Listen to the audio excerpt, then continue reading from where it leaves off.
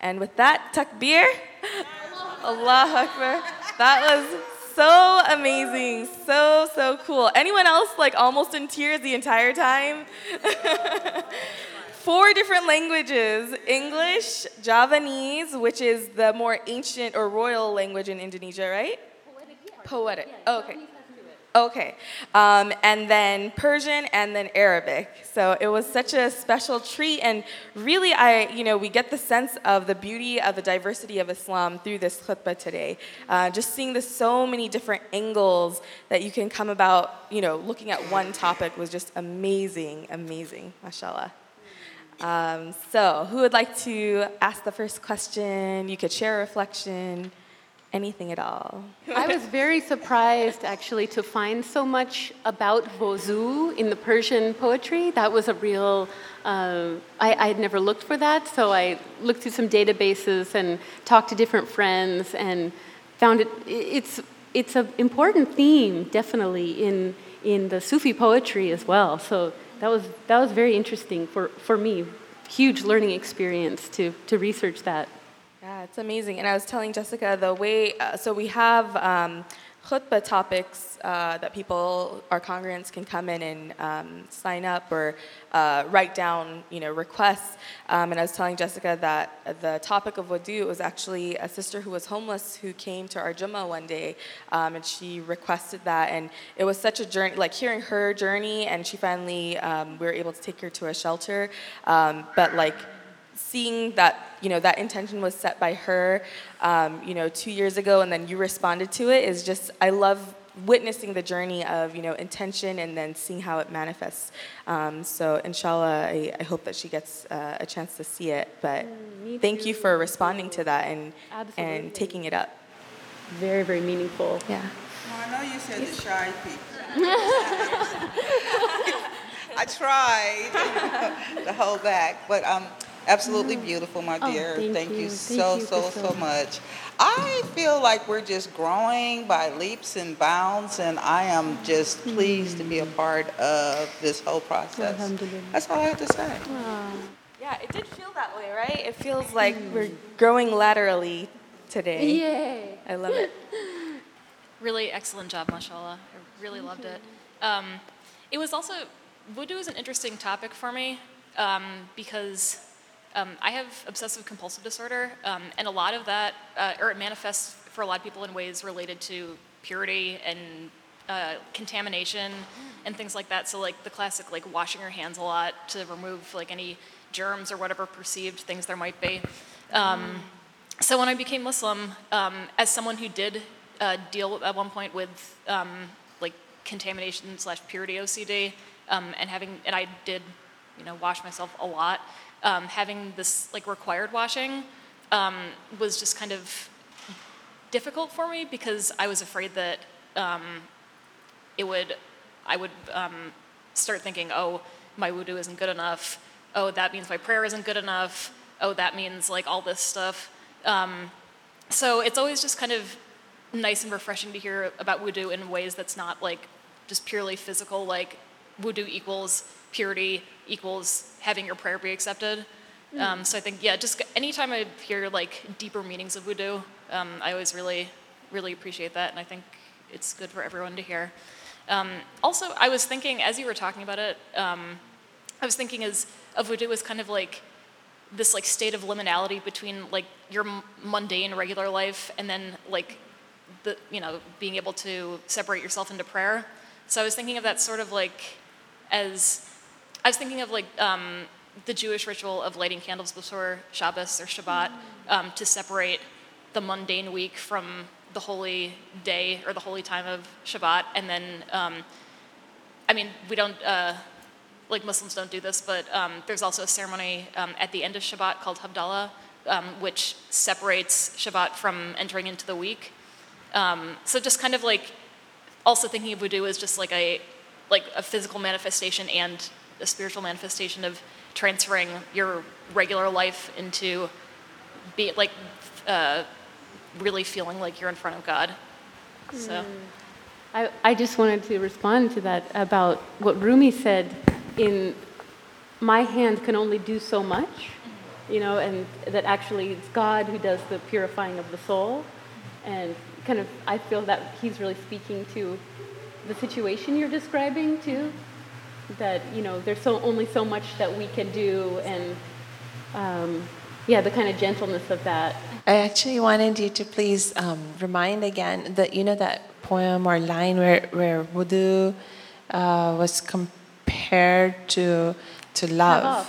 Yes, the tawaf without wudu is compared to love. Yeah, he said anyone who does who wants union without love is like a person who tries to do tawaf without wudu. Union without love is like tawaf without wudu. Okay. And I assumed that meant like union. If you have like a spiritual goal, and you have this, but you have a harshness to it, where it's like you're pushing yourself to get to this thing, and you're not in that warmth of the love of God. You're actually like hurting yourself to get there. Instead, he's saying, no, actually that love is like the wudu, is like your preparation to be able to have union. I don't know, that was my... Oh, that was so profound for me. I'm going to have to do more reflection on that, but thank you for that. If you like, I can send you the whole poem too, because it's... Yes, please. That's the last line. Okay. Assalamu alaikum. Wa alaikum salam. Thank you again. Asante Sana, I've already given you my feelings. It was wonderful. And as I was listening, I was like, I'm feeling so lifted. So a chance to take myself to a higher level. And I thought, I don't think I would have heard this in another setting, in another masjid. This is a women's masjid here, But I wanted to ask you to do one thing, and I wanted to also reference, as you were saying, about the sanctity of water and how important it is to preserve it. And I was thinking about the issue that happened. I took a class over UCLA on food, which included water and a number of things that surround water, including corporations that want to decide to own the water. And this big corporation, I can't remember if it was Coca-Cola or whatever, had simply dammed the river. Yeah. Okay, from now on you got to buy water from us. And they said, well, we really don't have whatever that thing is called money.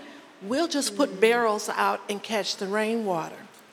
And they told them, no. And this went on over a period of time.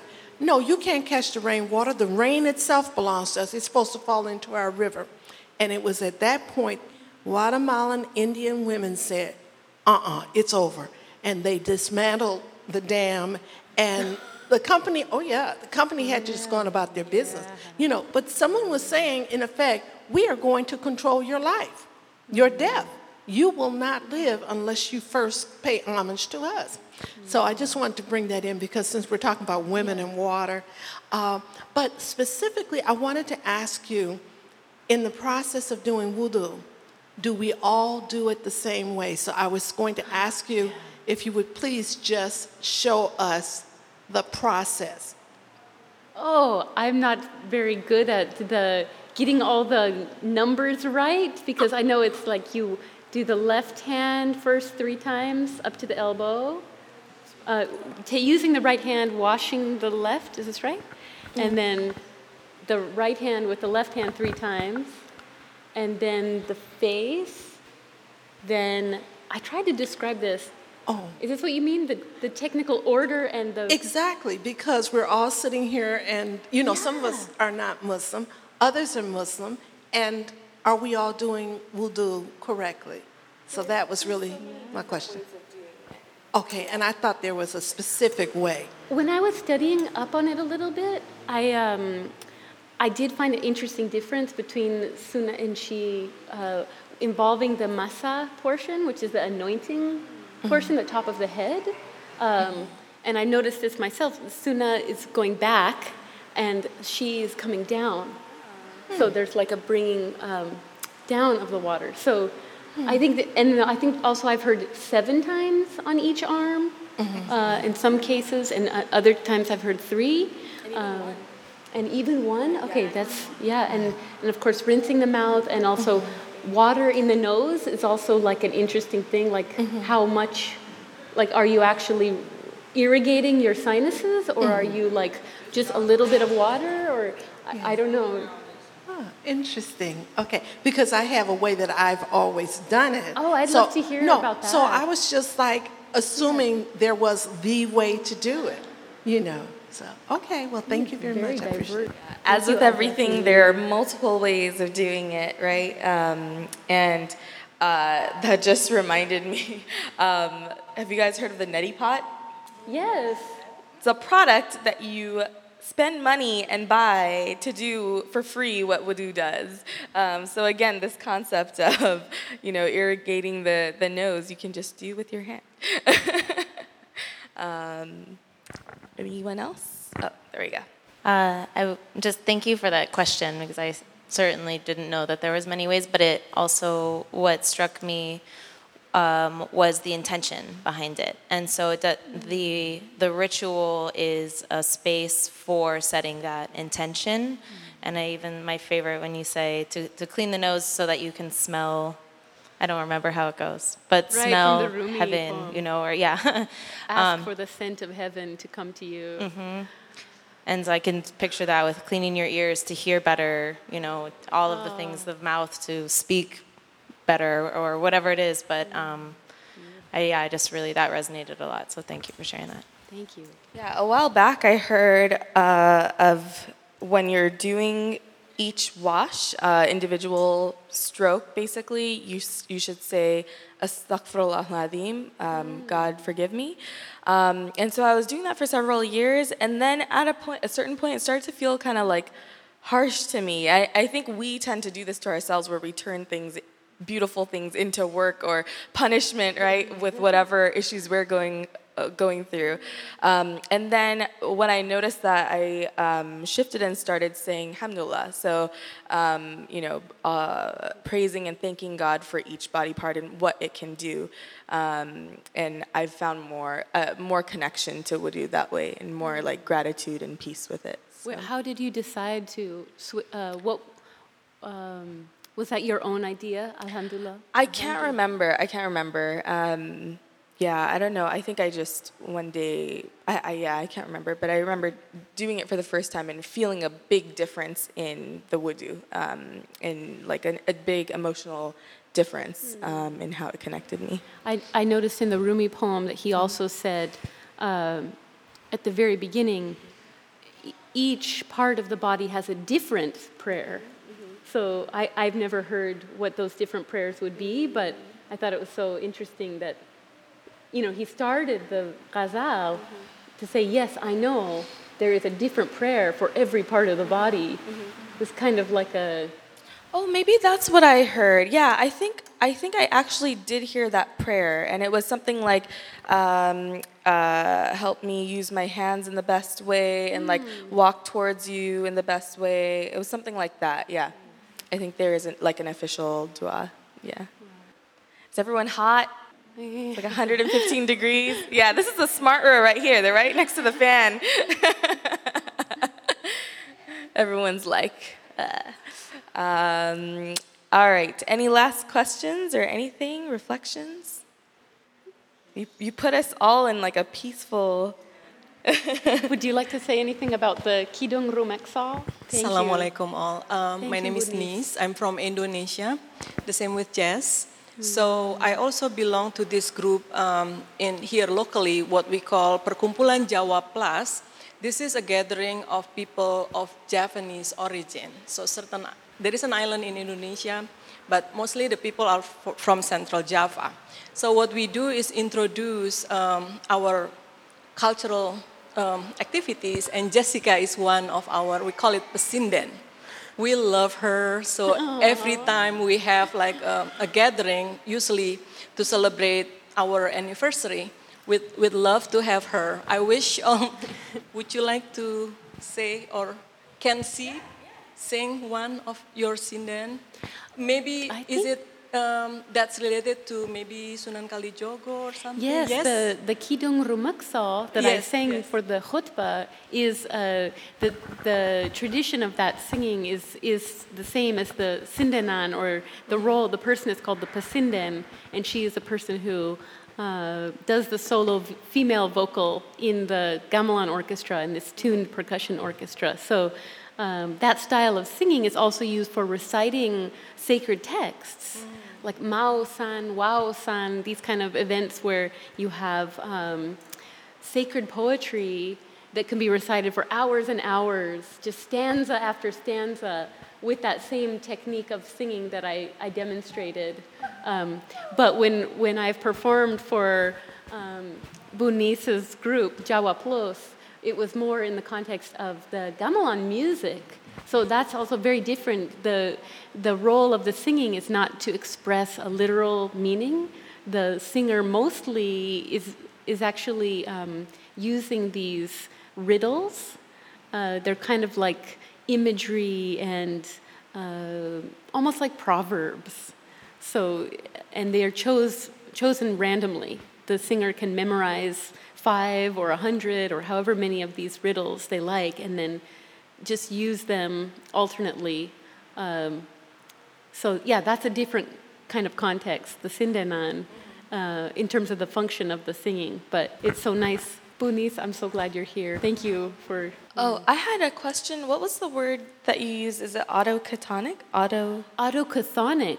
What does that mean? Yeah, I tried to bring up both those terms, indigenous and autochthonic, around the idea of water. I feel it's really interesting. Indigenous related to the land, I think is a very important concept. And actually autochthonic also refers to the land. So meaning like the people, the original people of a place. So like where we are now, Chumash, Tongva, thank you. So many peoples here. So it's just like in Java, there's also very indigenous, indigenous traditions, and those traditions have also completely melded with Islamic culture for hundreds of years. So there's like very special understanding of truth through that lens. Auto, like self, and chthonic. Chthonic, I think, means from beneath the earth. Nice word. Thank you so much, Jessica, for my pleasure, a really inspiring khutbah. And I just wanted to ask more about what drew you to go to Java in the first place and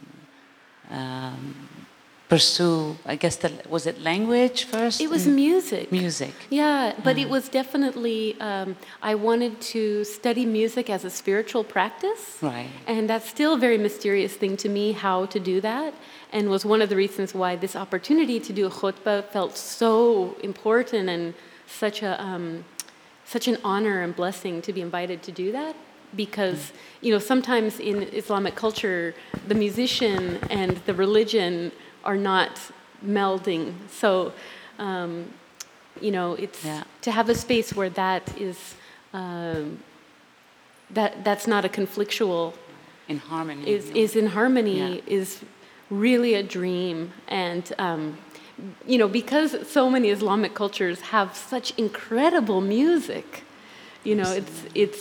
I do believe that this whole discourse of, the term haram, what does that mean? It doesn't mean forbidden, it means intimate. So if it's like the proper context for the proper thing. So what could be a music that could be a spiritual music that could really have that function? That's always been a search of mine, and I don't know how many answers I have to that, but I was very excited about that at age 18, 19. So I went to Indonesia because I'd heard about the music in Seattle. I had some friends who introduced me to it, and I was really, I thought, oh, this is the music that has the knowledge about how to work with the voice and the spirit. But that was just the doorway that opened for me in that moment, and I just feel so lucky I got to enter into that in some way. Another question, sorry. I used to know of a group of chanters in England, of women, Muslim women that would sing together. would love to see it happen here. Oh, let's do it. Let's do it. You know, I went to Catholic school and I used to sing in the choir with them. And in college, I took a class as well. I am longing to see, to unite voices of women, you know, and sing praise songs or whatever comes to. Maybe you could be the. I could facilitate if other people had the knowledge to offer as well. Then I'd be happy to facilitate that. Well, thank you so much. Hello. Assalamu alaikum. I wanted to know if you use your sort of training as a vocalist to recite Quran or sacred scriptures in very particular ways that might distinguish it from sort of the more conventional forms of recitation. I haven't studied Quranic recitation formally. I would love to do that. Right, and I'm sure you've heard of sort of female recitation of the Quran that's sort of gaining momentum by the day and it's becoming more accepted. Yes. One of my favorite reciters, Haja Maria Ulfa. She's an Indonesian reciter, very famous. I think she's won many of the competitions around the world. And yes, and I'd love to know of more if you have suggestions. I would love to hear somebody like you with your expertise and background recite the Quran in a manner that speaks to you and sort of, you know, it's just a thought. Yes, thank you. I hope I think what we really want is more recitation and singing right now, right? Is there anything you would like to do? Sure, maybe because Bunis requested a sindanan. I could sing a short another short Javanese poem. Please. And there's a lot of Arabic words just kind of in there, so you can listen for hints. Translate? Oh, so difficult. Okay. It's just difficult. Hi, Javanese.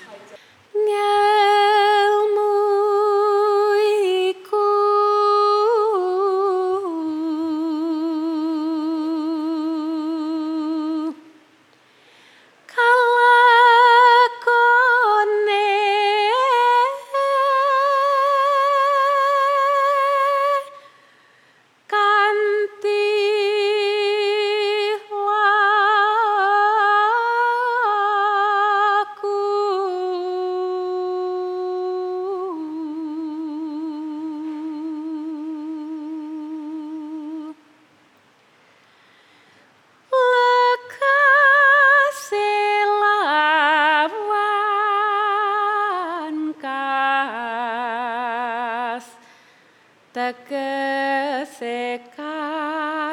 nyantosani